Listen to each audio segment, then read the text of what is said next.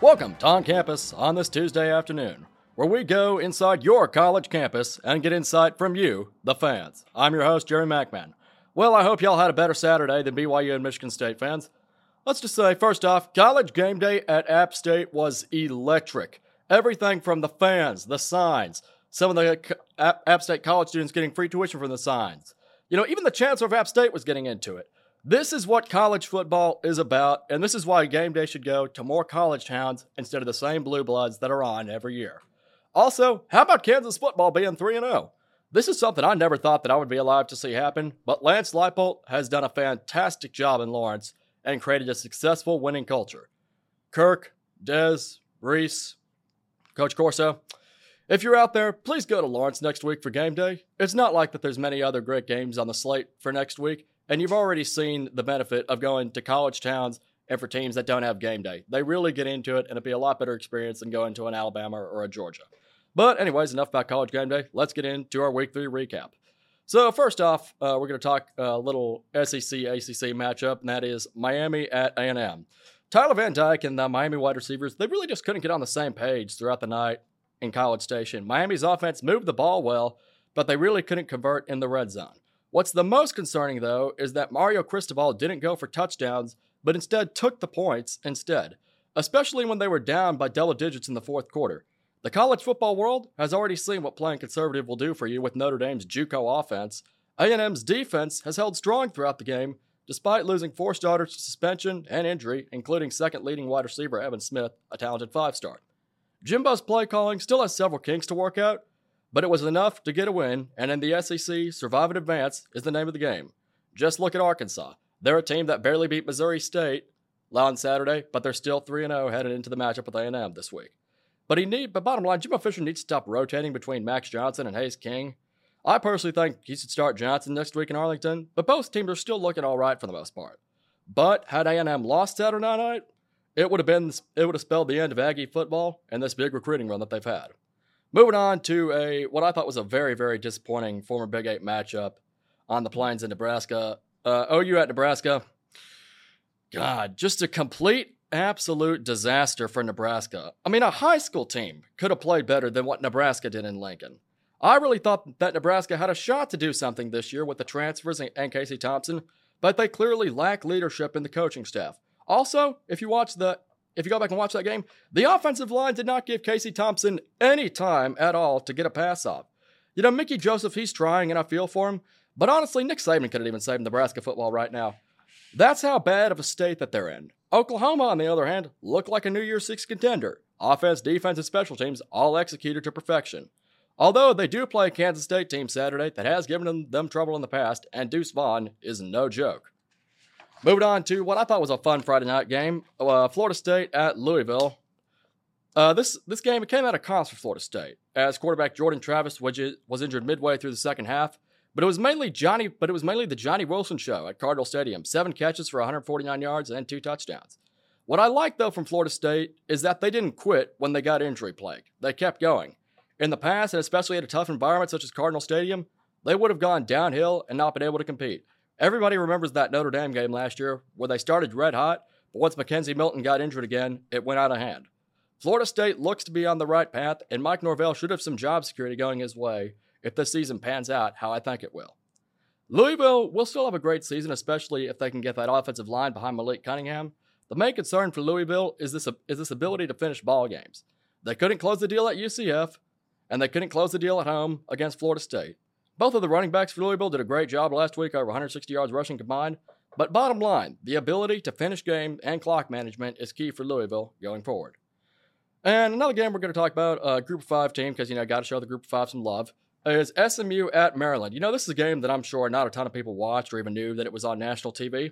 But it was an all-out offensive showdown in College Park with the Terps taking home a 34-27 victory and improving to 3-0 on the year. Maryland's defense, though, is what brought home that victory, allowing just 7 points in the second half. Penalties, though, is definitely something that the Terps need to work on going forward, especially playing Michigan this week in the Big House. SMU played very well as well.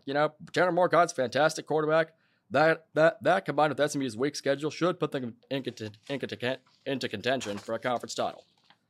Now moving on to our Week 4 preview in college football.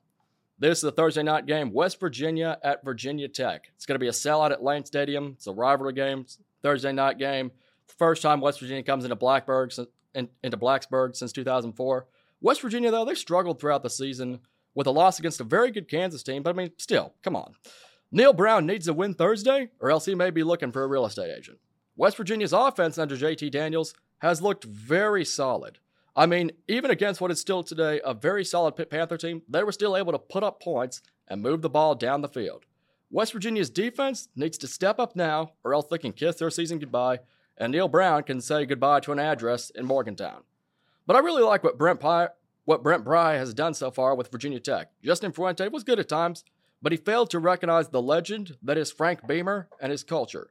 Pry has been channeling Beamer at press conferences and on the sidelines. Both teams have had disappointing losses in the past, with Virginia Tech losing to Old Dominion and West Virginia losing to Kansas.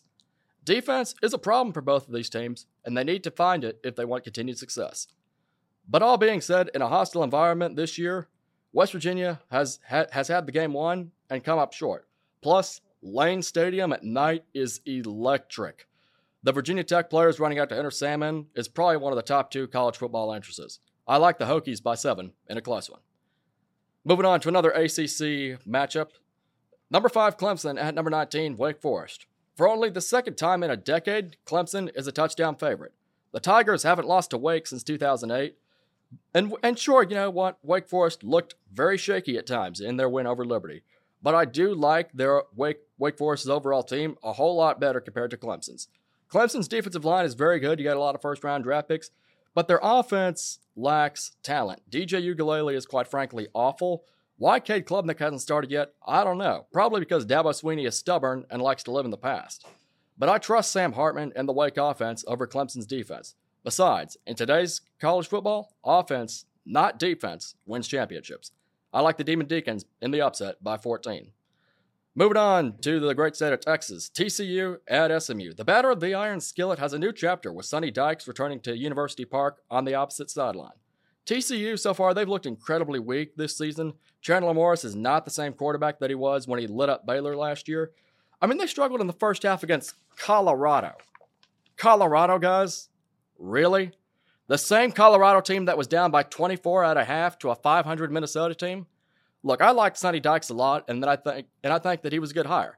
But experience is going to win the day in Dallas.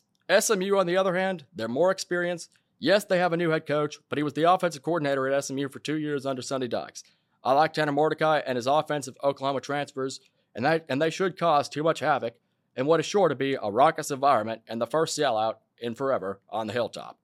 The one advantage that both coaches have, though, in this one is that they're both very familiar with each other's systems.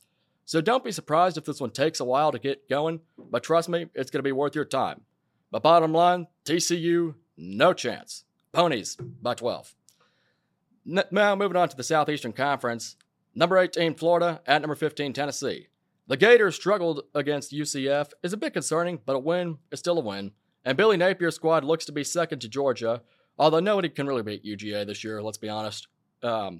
Tennessee has the offensive firepower to put this game away early in the second half. Hendon Hooker and Jalen Wright will look to add to what's already been stellar seasons. The defense, well, they're great too. Linebacker Aaron Beasley has a team-high 22 tackles, and Tennessee's defense has 8 sacks as a whole. Florida and Anthony Richardson and Billy Napier haven't played on the road yet, and Neyland Stadium will be rocking with 102,000. The ability to communicate with the rest of the offense and make smart plays will be key in this game for the Gators.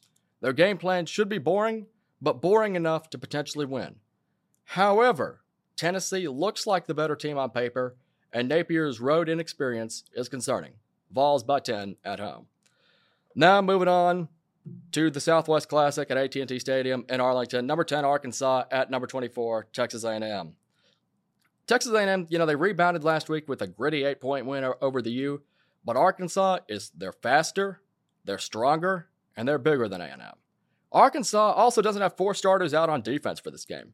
Now, don't get me wrong, Texas A&M showed Saturday that they still have something left in the tank, but I think Arkansas will just be too much to handle in the end. If Texas A&M had their defensive starters back and they had stability at quarterback, then I would feel better about maybe picking the Aggies. But I got Arkansas taking home the Southwest Classic Trophy for the second year in a row. Hogs roll over the Aggies.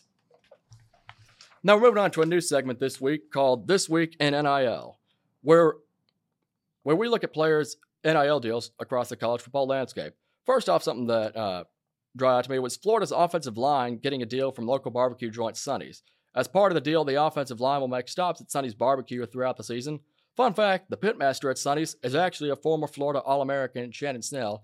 On3 NIL rates this deal to be worth $530,000. Here's something you haven't heard of. Yes, the state of Kentucky is famous for horses with the Kentucky Derby, but Kentucky's own Dane Key got an NIL deal with WinStar Farms and even did the commercial with actual horses.